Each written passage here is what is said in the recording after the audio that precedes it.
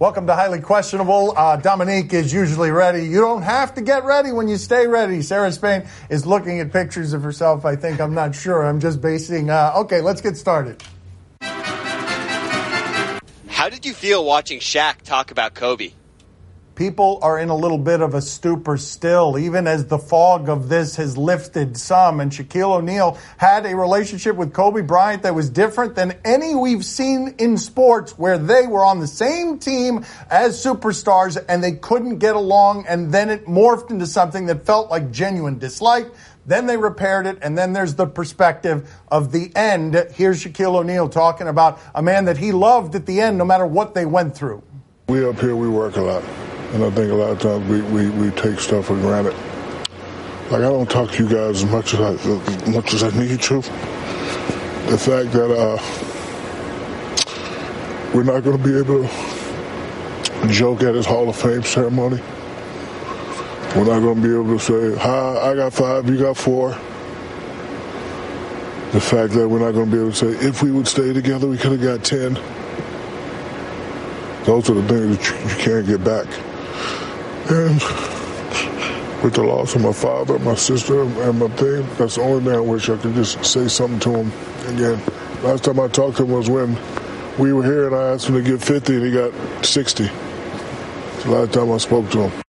Genuine regret there in his face. You can see it in his voice. You've got genuine heartbreak there. And if you have not ever actually been next to Shaquille O'Neal, I'm telling you, everyone knows Shaquille O'Neal is physically large.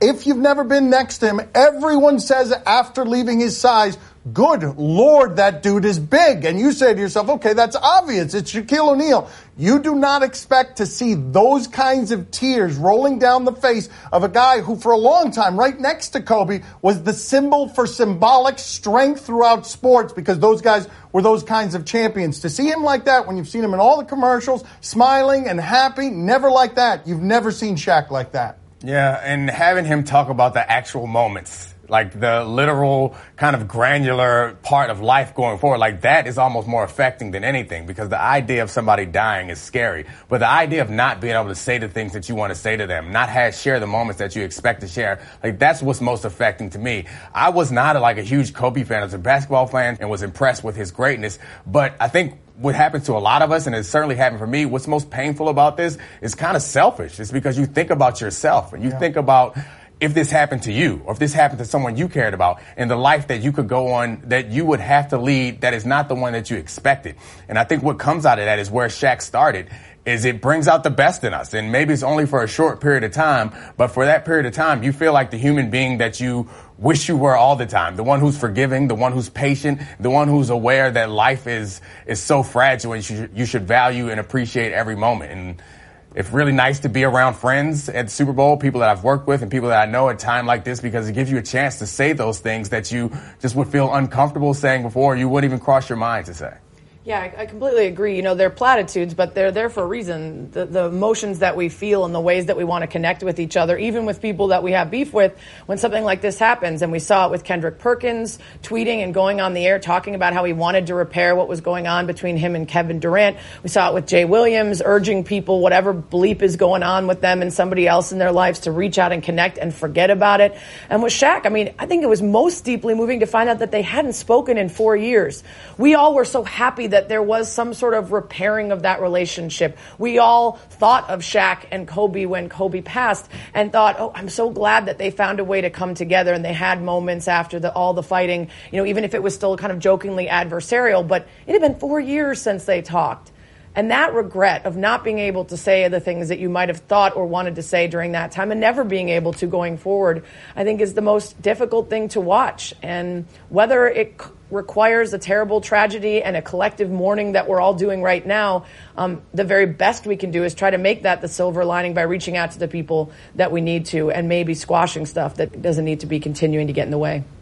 If Kobe does indeed represent an athlete for a generation of sports fans, you need to understand that his feud with Shaquille O'Neal is unlike anything we've seen in our lifetimes. When Shaq got to camp as a teammate, Kobe went to the newspapers and said he's fat, he doesn't care the right way. Shaq is on a stage telling Kobe, tell me how my bleep tastes. That goes viral before things really even went viral. And then you get this, where he's got the genuine heartbreak of, look, I made mistakes, he made mistakes. Life is really big, and we feel kind of small. Could you see Drew Brees walking away? It's such an interesting way that the endings happen in franchises where you're loyal to an old quarterback, and we're seeing it with Tom Brady, and we're seeing it with Drew Brees. The end can be difficult. Look at Phillip Rivers. He's envying the both of these guys, and now Drew Brees is saying publicly, I will either retire or I will be a New Orleans Saint. So he's taking away the leverage of going anywhere else, and he's just telling them, look, I want to play the end of my career here. You guys are going Taysom Hill a lot more than you used to. You're going to use him a lot more next year. Here comes my understudy. Am I supposed to be teaching him, or am I still the most accurate passer in the history of the sport where you want me to have this job? It's fascinating. I think he's there. I don't think he's retiring. I don't think Drew Brees ends his career the way the last 3 playoff losses have gone. Well, not just Taysom Hill, but Teddy Bridgewater, right? So the decisions that Bridgewater wants to make about, do I go somewhere else and start immediately, or am I going to be sitting behind Brees for a while, and how successful he was in Brees' absence this year because of injury. I thought when Drew Brees answered at the Pro Bowl the question about whether he was coming back, and he said, at my age, you never really can assume. I thought it was just a, listen, I'm not ready to fully announce it, but we all know what's happening. Now I'm starting to believe that there is some more thinking being done. But I agree with you, Dan. Whether or not it feels monumentous to return for another year and hope to have another year of great success, and then hope to get as close as they've gotten and need a couple things to go their way and a couple calls, and that might feel like a long road for him at this age and after as many years as he's played.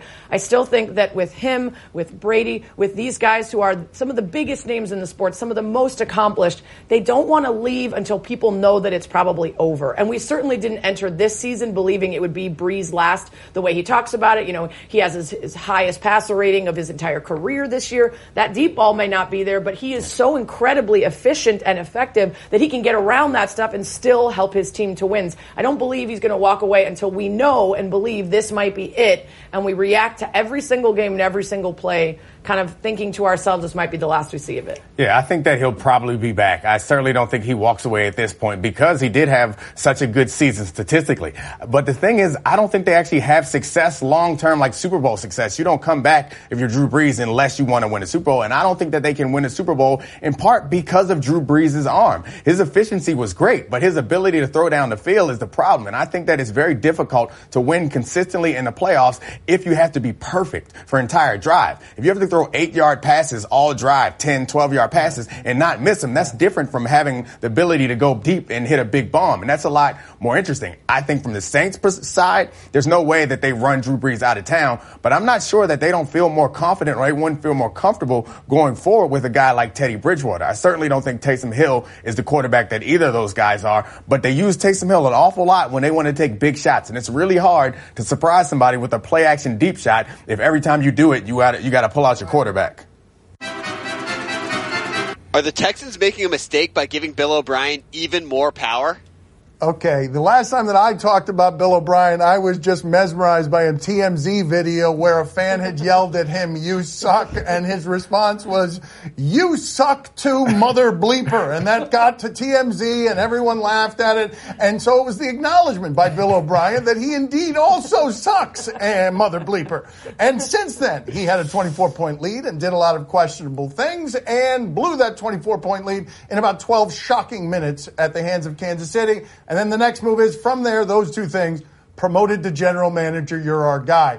I understand why everyone laughs at that, because we've been laughing at Bill O'Brien for a lot of different reasons. The fact they didn't have a GM last year is something that we laughed about. They underachieved toward the end of the season. They turned Bill O'Brien at the end into somebody we were laughing at. The idea of giving him yet more power after that is something we're going to laugh at.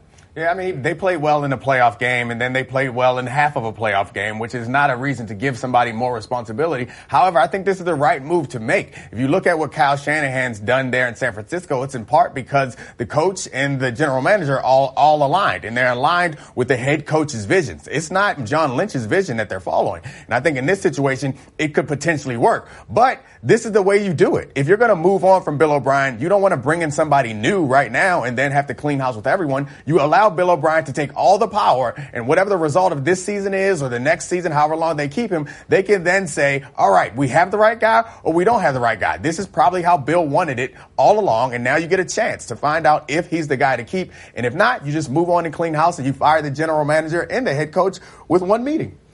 Well, it's interesting the language that they use. They said this is just an explicit confirmation of the way we've been doing things for the last 8 months. No extension, no raise, simply putting a name on the thing he's already been doing. So how much will this actually change how they operate? It's tough to say. But it does give him as much power in this organization as anybody. And Domonique's right. Like, maybe they're doing this to get an all-or-nothing idea of whether he's the guy or not. But why not just decide if he's the guy as a coach and then be able to bring in a dissenting other voice? This is a guy who's 2-4 in the playoffs. This is a guy who, despite them saying they loved what they'd seen from the last 8 months of him as de facto GM, still fired his defensive coordinator and like 4 other people on staff. If things are going so well that you want to push for him to have the power that he asserted over the last season, then why are we firing a bunch of dudes? And why are we giving up 51 straight points or whatever it was in a playoff game? I think Bill O'Brien's probably a good coach. I think there are very few people in the NFL, the NBA, or any other sport who should be given this much power within one team. You guys have to marvel at this part of it, though. We really were with Josh Allen up 16-0. He was terrible at the end of that game, and if not for a half of Josh Allen being terrible, Bill O'Brien might have already been fired. Never mind that he'd be getting a promotion. He would have been fired. That half of football changed some things. He only had 2 good halves, but they weren't in the same game, right? The first game, the second half was good, and then the second game, the first half was good, but we never saw them put together 2 good halves in one game. Coming up next on my son Stevie show. Mike Krzyzewski, you see the Cameron Crazies chanting at the pit bench, and Coach K yelling, "Shut up, shut up." Time to play the game that's been to as many Super Bowls as Domonique Foxworth. Do you question? I feel like she was laughing before she got that out when it was still a joke in her head. You give us topics and events, we question them. Show me some laughter there. I think she was laughing before she told the joke. I've been to a bunch of Super Bowls. I haven't played any, but I go. Do you question if Coach K had reason to be upset? Jeff Capel is a longtime assistant at Duke, very popular in Duke. He is coaching Pittsburgh now, and the Cameron Crazies chanted toward the Pittsburgh bench, "Come sit with us. Come sit over here with us." And Coach K, he blows the gaskets. Mike Krzyzewski, you see the Cameron Crazies chanting at the pit bench, and Coach K yelling, "Shut up, shut up." And he walked across the court as time expired on the first half to tell them they were chanting toward Jeff Capel, "He's one of us. He's one of us." Now, from what we can discern from tweets from beat writers sitting down a long press row, they were saying, "Jeff Capel, sit with us." Duke Sports Information has told us it was a misunderstanding. What an amazing shot at the end. Just terrified college students. Yes. That's not their father. That's the coach of the team. That's their father. That's their daddy. He is berated. Look at the fear on the faces of all of these kids who are being reprimanded and are 9 years old. And then Coach K apologizes for just about everything. He misunderstood, or he might have misunderstood. I think sit sounds like another word, and maybe he couldn't really tell what they were saying. Come but he sit didn't with us. Come sit with us. Let's see what we have here by way of apology. You know, let's think of a different cheer. Let's put it like defense. Yeah, let's go. Come on, Duke. You know, let's go, Duke. Come on. You know. Don't quit your day job, Coach. I think you stick with the coaching, X's and O's, let somebody else handle the cheers. I don't think any of those were good. I mean, that's the point. It's like he would be annoyed if the fans told him how to coach. Yeah. So shouldn't the fans be annoyed that he's telling them how to fan? Because I actually thought as a creative, it wasn't insulting or disrespectful in any way. As fans go, I normally don't defend them, but I'm on the kid's side. Like, that was a good chant. Like, come sit with us. You're one of us. One of us. You don't want to be out there. He must have misheard it. And I think afterwards he did say, I didn't really quite get what they were saying. And he was so defensive of him, though. He had that combination, like, angry owl plus angry dad face going, just the eyes, lasers. He looked like the Duke Blue Devil. Let's look at those scared white faces again. I want to look at all those. Look at these young, innocent faces being berated by this coach who may have misunderstood them. Oh, you see my man in the bow tie? Not scared, though. My man in the bow tie. Guns out, guns out. Should not be that scared with that arm. He can handle Coach K, but he's terrified. Oh, man. Do you question if Banjo Fitch made the most impressive play in Australian junior basketball tournament history, or if he just got lucky? Okay. I have no idea what he just said. That question was so long. All I heard was Banjo Fitch. She loves the name Banjo Fitch. So we go out to a middle school somewhere in Australia. Oh, Banjo. Whoa. Oh. What? No. Yes! Nice shot, Banjo. I mean, so do you think his parents are disappointed? Like, they named him Banjo, so obviously they want him to be a musician. Those are things, you don't know that he doesn't do both. That's fair. No, those are things that if you name a child Banjo, he does things like that on the regular. Yeah. That kind of thing really pulls at your heartstrings. Oof. Womp, womp. Whoa.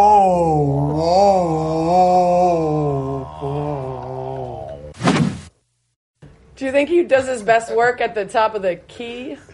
Oh, God. He's really in tune with the dimensions of the court. Goodness gracious. How could they get worse? A shot as pretty as a song. No, that was unacceptable. Shot was music to my ears. Oh, stop. Dear God. Come on. Not mine. Do you think they have another son named Banjo, and when they fight, it's dueling banjos? That one actually is a little weird. I like that one a little bit. She liked it before it even came out. Highly questionable this broadcast from the Clevelander Hotel on beautiful South Beach, Miami. Time to play the game that liked this show a lot better when he didn't have to sit next to Dan. See or no? You give us topics and events. I don't think that anyone got that right again. Just the no. Tomorrow morning at 3:30 a.m. Eastern Time, the Australian Open men's semifinal, Federer versus Djokovic. It is 2020. We could be doing a show in 2010, and this would have been the final. How is Federer still doing this at his age? Let's check in with Djokovic, though. He was honoring the other night Kobe Bryant. This is what he did. I had that fortune to have a personal relationship with him over the last 10 years, and when I needed some advice and some support, you know, he was there for me. He was my mentor, my friend, and it's just heartbreaking to see and to hear what has happened to him and his daughter. It's unbelievable.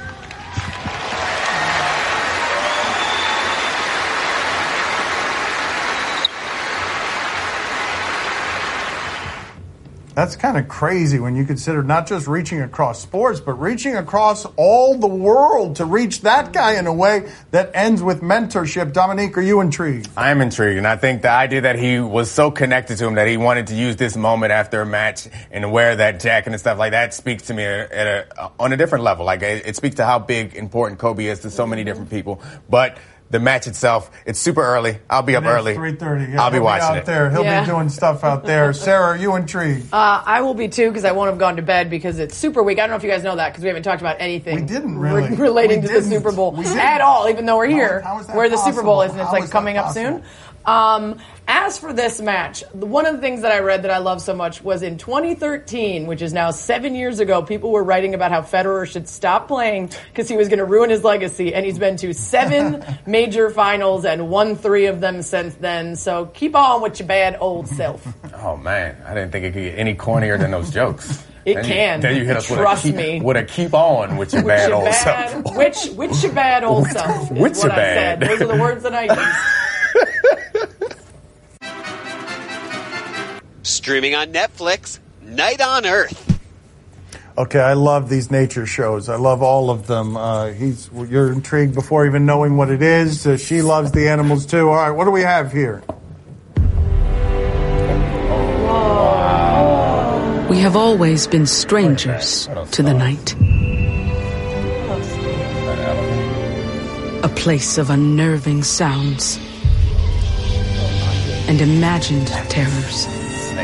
But now, new technology allows us to lift the veil of darkness.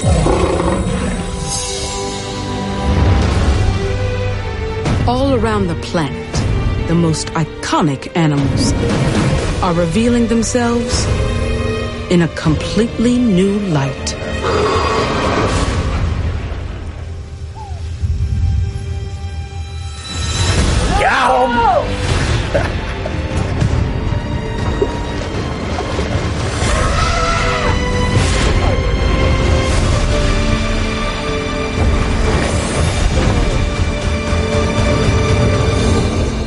When the light fades, new worlds awake.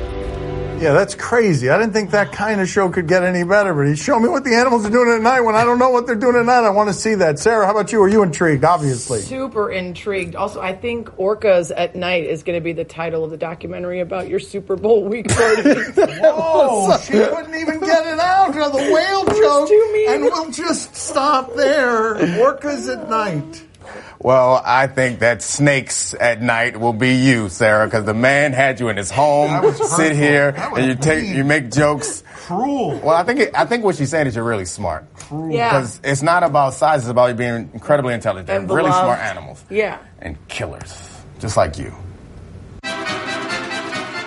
That's all the time we have for today. Thank you for watching Sarah Spain. You can catch her on ESPN Radio, the That's What She Said podcast, and you'll find him doing Super Bowl things at The Undefeated. Go Fitch. Group hug with my favorite son and my favorite daughter. Are you going to show your belly next? No, I will not be doing that. That was last week. There will be no hairy belly.